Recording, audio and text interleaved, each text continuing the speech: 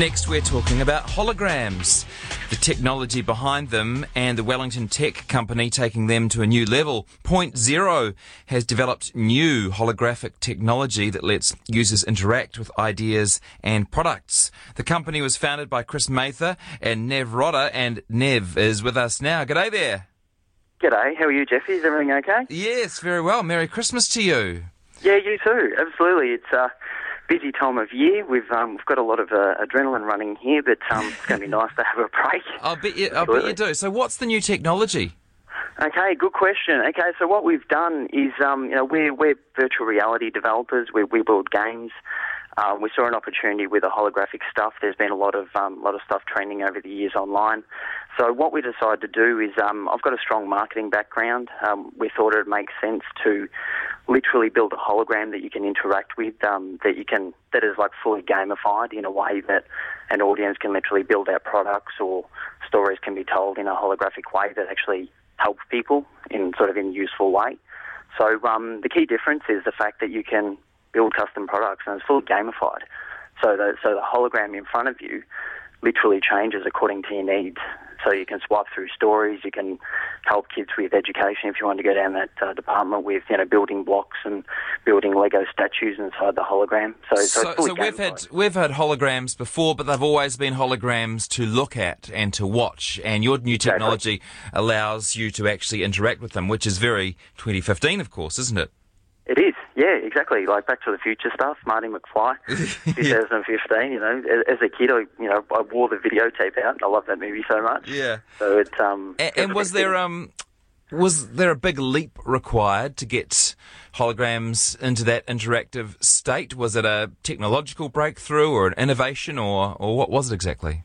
Yeah, it's the 3D modelling. We're 3D modelers, so we've building cancer immunotherapy treatment for the Malaghan Institute. So we've got a very strong background in building out graphics and 3D models and bringing it to reality with virtual reality.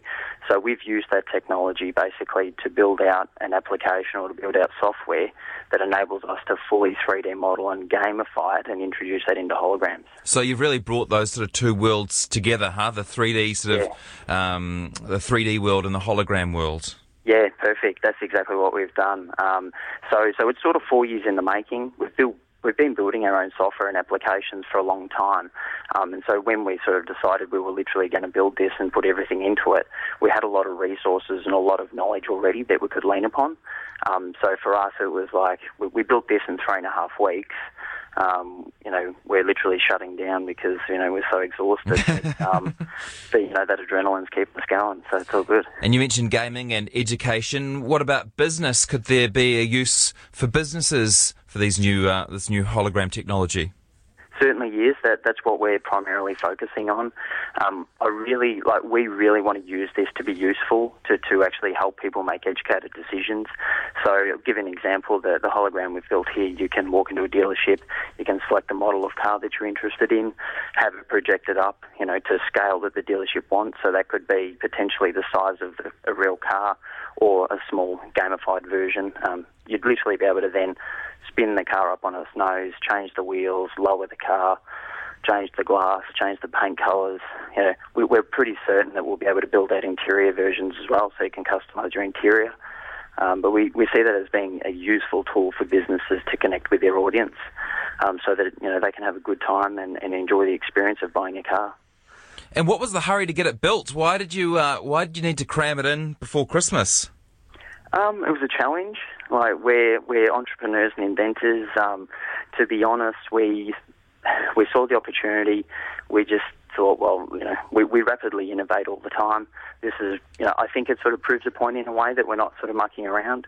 We're young guys. We're focused on our work. We want to make a difference. So it's like, instead of mucking around, guys, let's just build this solid until it's finished. You've got this great organisation in Wellington called BizDojo, and I understand that you put on a bit of a display for them at their Christmas party. Is that right? Yeah, we had a big launch last night. So we had the media in from 1 till 5, so we're doing back-to-back sort of interviews. Then we had a big launch last night.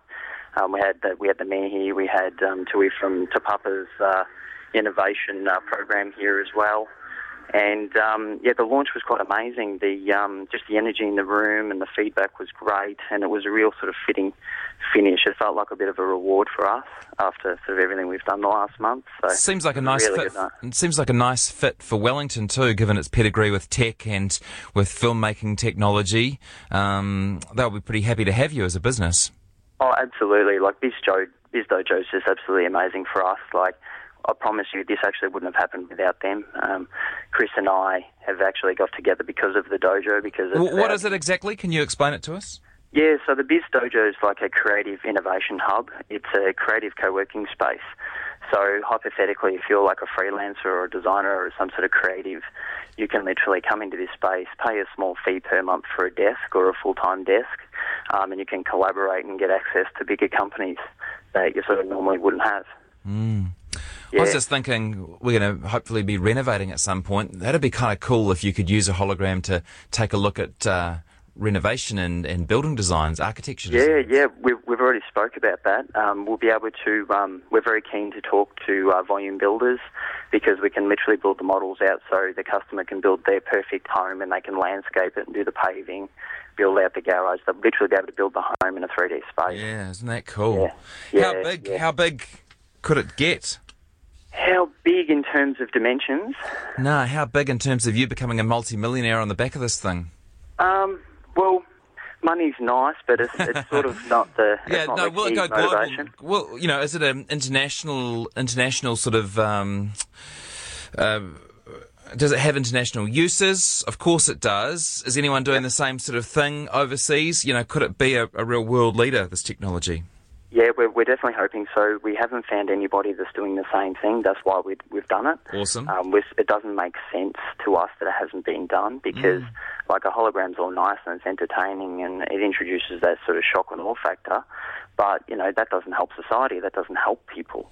So why not turn something that is cool and people can really connect with and make it useful so that if you want to buy a pair of Nike shoes in the Nike store, you can have fun, you can build out your shoe. That just makes sense to us. So we can see huge international potential.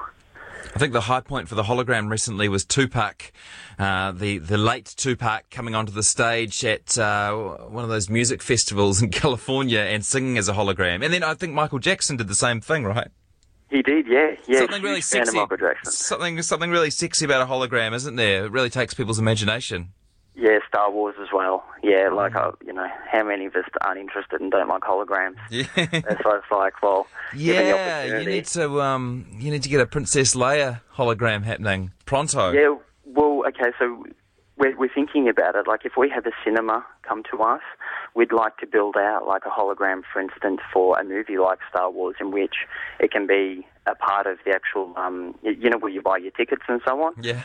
How would it be if you had the hologram running above it in a dark sort of area? Amazing. Where it's depicting scenes from the movie. Like, we could actually do that. So you've done the technology, now up to people's imaginations on how to use it, eh? Yeah, imagination. Yeah, we've already had someone contact us this morning to help with a war exhibit, building out a story as to how some of the war panned out. If anybody's got any cool ideas or want help with their business, doesn't matter if it's clothing stores or car dealerships or volume builders, reach out. We're prepared to talk to you guys. It's exciting space and, we can really see it making a difference. Congratulations. Can't wait to see where it goes. Fantastic, guys. Hey, we really appreciate the call. Grow Wellington has been amazing, helping with the Marcoms team have really helped us, and same with the Wellington City Council. I'd like to thank those guys, and you especially, because without getting the message out there, we can't do cool things like this. We can't innovate, and we can't sort of bring in that revenue for New Zealand. Good stuff. Which I think is really important. Go Wellington, go 0.0. Nev Rodder, thanks very much for your time. Thank you very much. Talk to you in the future, guys. Thank you.